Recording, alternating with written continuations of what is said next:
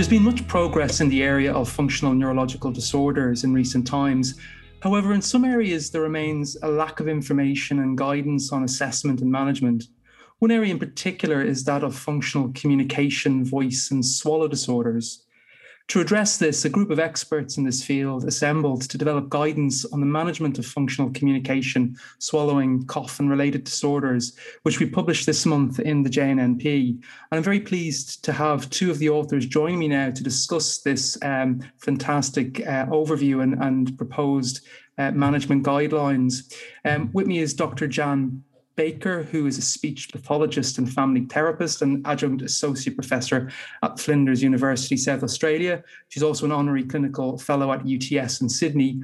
And Dr. Laura McWhirter, who's a clinical research fellow at the Centre for Clinical Brain Sciences at the University of Edinburgh, and also a consultant neuropsychiatrist practicing in Edinburgh. So a very warm welcome to both of you, and thanks for joining me on the podcast. Thank you. Thank you, Colin.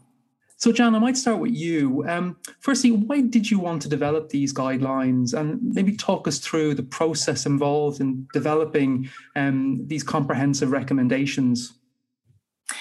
Well, the idea emerged out of the recent work by the team in Edinburgh, led by Professors John Stone and Alan Carson, and of course, Laura McWhirter. And they'd already been working with a fabulous group of physiotherapists and occupational therapists, where they'd been developing some very good consensus guidelines for the diagnosis, assessment, and management across a range of functional movement and sensory disorders.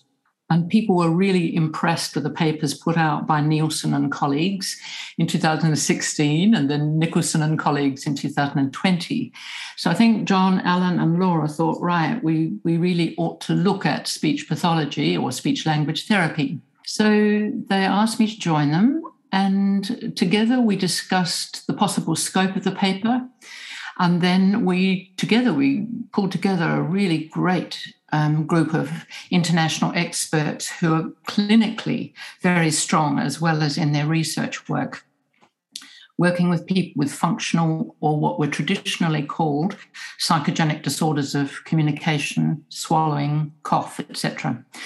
And although there had been much more written, really, I think, about the functional conversion reaction psychogenic voice disorders coming out of the work at the Mayo Clinic with Arnold Aronson and Professor Joe Duffy, there seemed to be less about functional speech, language, swallowing, and cough. So we rather bravely thought it was important to include these in our scope of our document. After a huge review of the literature and the preparation of an indecently huge first rough draft, we then invited this international consensus team to contribute to a detailed online survey. And we wanted to establish a more streamlined content of the paper, clarifying the issues that were still controversial, and really looking at those aspects of management and assessment that were specific to the particular symptom groups. So we gathered comments from all of those responding to the survey, and Laura and I went through them word by word and integrated them into the draft. And then we had a Zoom meeting to talk about this together, about our findings from the meetings and the collaboration and contributions of others. And then our core writing team, we produced various iterations which we sent out to the group for comment, incorporating all their feedback. We sent out the full, complete version, and then John Stone did the amazing pruning and editing for the abbreviated version. So we've got two versions, a brief version and a full version with a lot of practical things in it. I don't know if you've got things you'd like to sort of add there, Laura. No, I think just to say that this was a real pleasure for me to meet all these amazing clinicians and researchers. And it was just a very enjoyable process. Me and Jan, we were meeting on Zoom before COVID, long before COVID, and before that was a sort of common thing to do, and coordinating these meetings across different time zones, and really a great group to work with. Yes, it was. if people actually look at this paper and see the authors, it's really a global team. So I think this will really become a landmark document, and it's good to hear that you were both the early adopters of Zoom. Laura, I might turn to you and ask you in a more general way. We have seen significant increase in awareness of functional neurological disorders, in particular motor FND.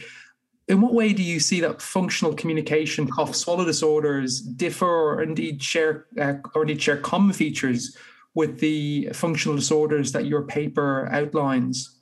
Oh, I think that's an interesting question. I think in lots of ways there are lots of similarities. I think these functional disorders of speech, communication, swallowing, they're actually very common, and I hadn't really appreciated just how common they are as primary presenting complaints to speech and language pathologists.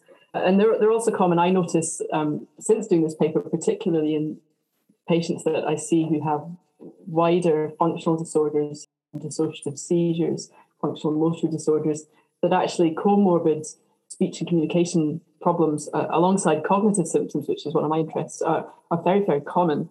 I think the other thing that is similar is that they are often modulated by attention, so that they may be most severe when the patient is very aware of their speech, when they're in a sort of situation of pressure, or just when they're focusing attention on that process.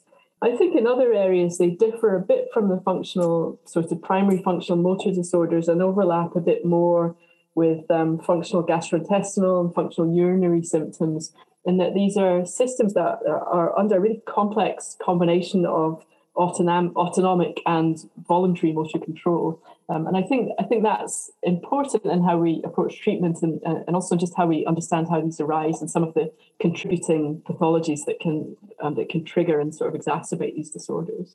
And so, Jan, with your speech pathology hat on you now, how do you think speech and language professionals should approach assessing a person with a potential communication or cough or swallow disorder?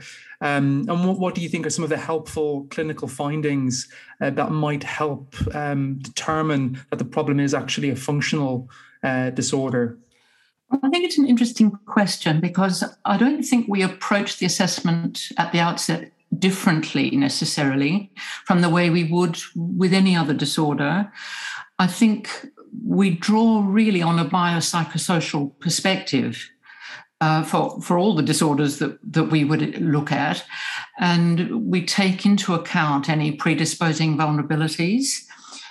We certainly look at precipitating incidents and, where possible, of course, perpetuating factors. So I think we would do this for all disorders, but when we have clues that it's functional, we might investigate certain areas more deeply. So, of course, we would do a traditional case history, medical history, and we're wanting to know when it began, how it began, what was happening at the time.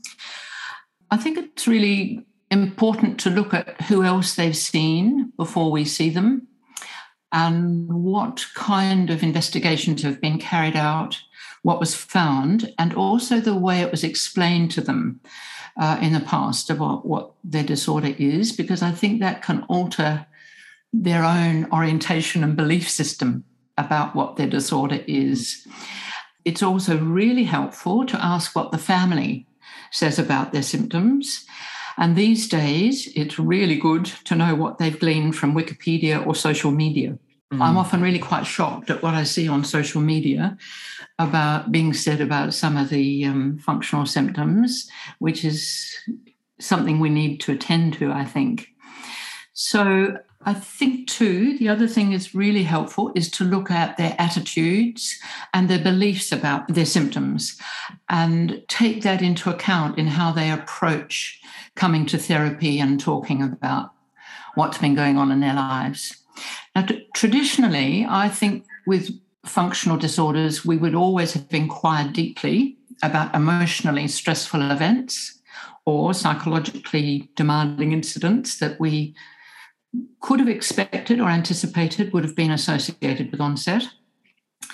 But I actually think we've now become more aware that functional symptoms can certainly arise after rather more innocuous life situations, such as an upper respiratory tract infection, an accident, or an injury implicating the part of the body, but not involving those structures directly, maybe a surgical intervention.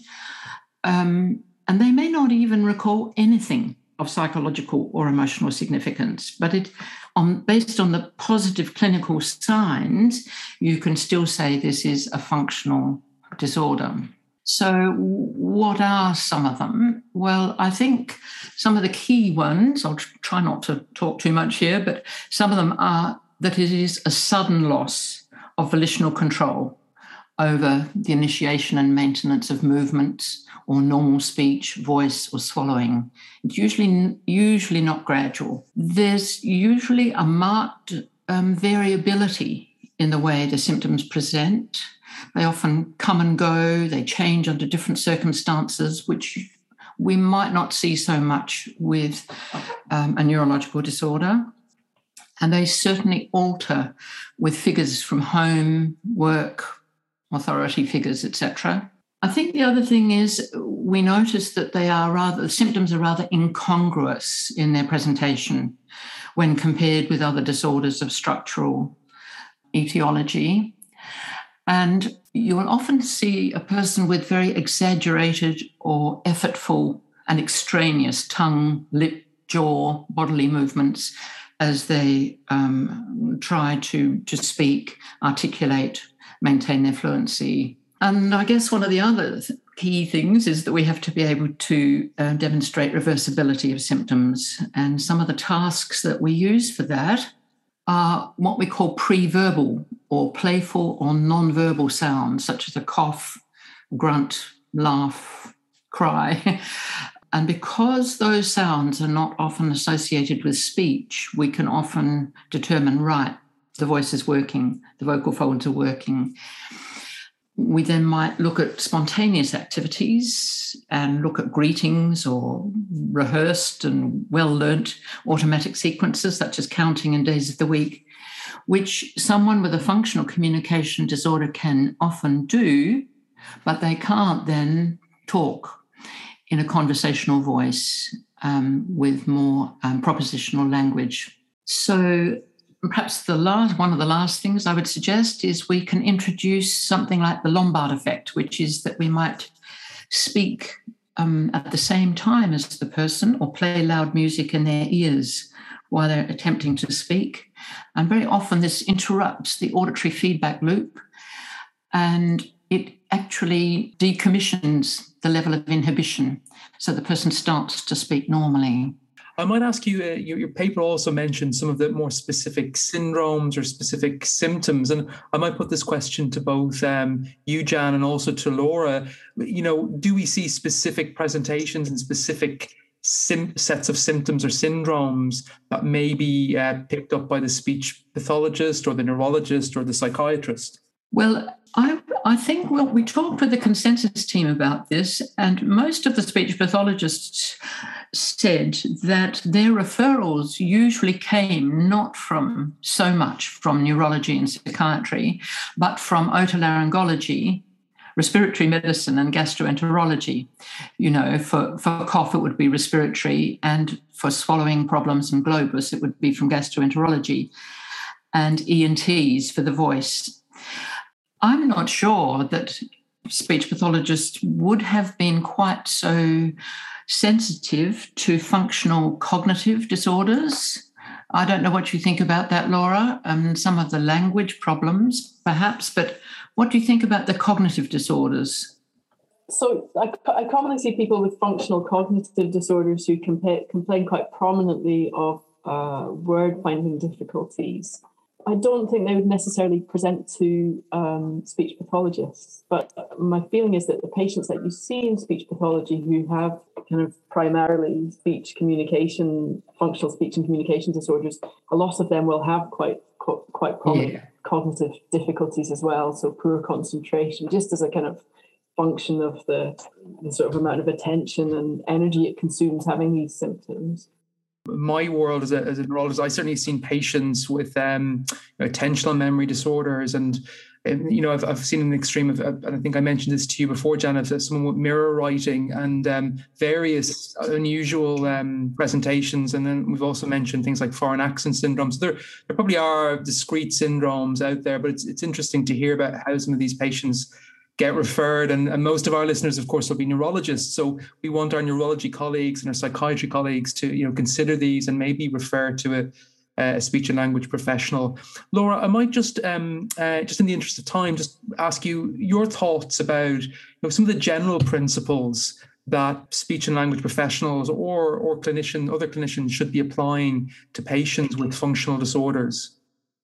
And so I think this is an area which is probably quite similar to how we manage dissociative seizures and functional motor disorders, is that so the first thing is getting the diagnosis made and getting it clearly communicated to the patient and a really clear explanation about what's going on. And that's, I think, often quite an organic process that you do as part of your diagnostic assessment. And then moving on from that, or kind of as part of that, and I'll defer to Jan a bit here, but I think often in these disorders, what we want to do is find ways of kind of grasping hold of sort of areas that we can manage. So getting people to perhaps to cough if they're having problem making a sound, cough, sort of very brief, automatic, non-challenging activities that can sort of demonstrate that there's some movement, that there's some flexibility, and that the symptom isn't present all the time. And then the next principle is kind of trying to generalize them. I suppose as a psychiatrist, I'm also looking to treat any comorbidities. And I think these are quite socially disabling conditions. I think people can have problems with social anxiety, things about speaking and eating in public, which might have another kind of more cognitive behavioral therapy or behavioral therapy approach. Some patients obviously might be depressed as well, and it's not perhaps the primary cause of their symptoms. It doesn't make things any better, and treating that can be helpful as well. So I think taking a broad look, treating any, also physical things. If people have got reflux, that can be unhelpful. Psychiatric comorbidities, and then the speech and language pathologists are the experts at, sort of trying to modify some of the behaviours and habitual movements that might be inhibiting normal speech and communication. And of course, the actual paper itself, and I'll point out, is very comprehensive, and I think a lot of speech and language professionals will find that very useful. But Jan, just to finish with you, would you add any more? I mean, you do list some very specific recommendations, but would you add any more advice in terms of specific and targeted treatments for speech pathologists in managing these disorders? Well, I think the principles that Laura just outlined are very common across all the symptom groups. But if we look at something like a functional voice disorder or speech disorder, once we've actually established that the person can get normal phonation, which we often do with playful activities or non-verbal activities, as I mentioned before, and take it into automatic and well-learned sequences, that the more challenging task then is to get it into conversational speech. And I think this is where we start to see the very important role of counselling by the speech pathologist or in collaboration with another mental health worker. If there is a real reticence to talk about certain topics or to talk in front of or use the voice in front of certain people or in certain contexts. For instance, we sometimes see a school teacher who might have had a functional voice disorder, and we know that it's to do with the fact that they just can no longer face a classroom where the kids just will not cooperate or behave and are really undermining their authority, but where they also might not get the support of the school headmaster or school principal. And quite a lot of the work is not just in getting the voice back, but taking the voice out of the clinical setting into the workplace and generalising it with people in authority, where there's a hierarchical difference, or say like a classroom, or for an opera singer getting back under the conductor's baton of somebody who's a big bully. They can actually have quite severe anticipatory stress going back into the work environment and holding on to their normalised voice or normalised speech or fluency. And here I think it's really good to be able to work with a clinical psychologist on managing things like what are the triggers that might promote a setback with their voice or speech, and how they cope with higher levels of stress. I mean, we saw this in wartime when soldiers often had to go back into the battlefield. And as people like Rivers, the famous psychiatrist, said, it was not that they were so much afraid of fighting, it was often that they felt the futility of going back, where they felt that they were powerless with the hierarchy, powerless to operate effectively. So I think a lot of our work as a speech pathologist is helping support the person take their voice, their speech, their swallowing back into their normal context, their family life, their social life. What do you think about that, Laura? Would you agree that that's one of the big issues? Yes, I agree. I think generalization of these activities and kind of looking at the context and seeing if there are things that we can do there. And I think just also to say, I think speech pathologists, speech and language therapists, I'm just really struck by how skilled they are at this sort of thing, because they do it all the time. And I think part of what we wanted to do with this paper was to feel that we could sort of empower speech and language therapists who are perhaps not just so comfortable and don't feel as supported as in treating functional disorders, to kind of use the skills that they already have in assessing people's sort of social setup, and they're doing really they're absolute wizards at looking at language and the upper airway and the swallow, and yeah, so I hope that this paper will help to get people getting their teeth into these disorders a wee bit more. Yeah, and I guess this is a starting point. The podcast here is a starting point for that, and hopefully our listeners will then go and get that extra advice. And judging from the various responses we've received to the journal, this has been a very popular area, and I think we need more broadly to have more professionals like speech pathologists contribute to the neurology and psychiatry literature, because, as you say, Laura, they are experts in this area. So look, that just we could talk more and more about this, but we probably have to wrap it up there. I did ask all our listeners to please check out the paper online, which is there freely available. And for now, just want to thank guests, Dr. Jan Baker and Dr. Laura McWhirter, for contributing to the podcast, and hope that you'll all listen again real soon. Thanks and goodbye.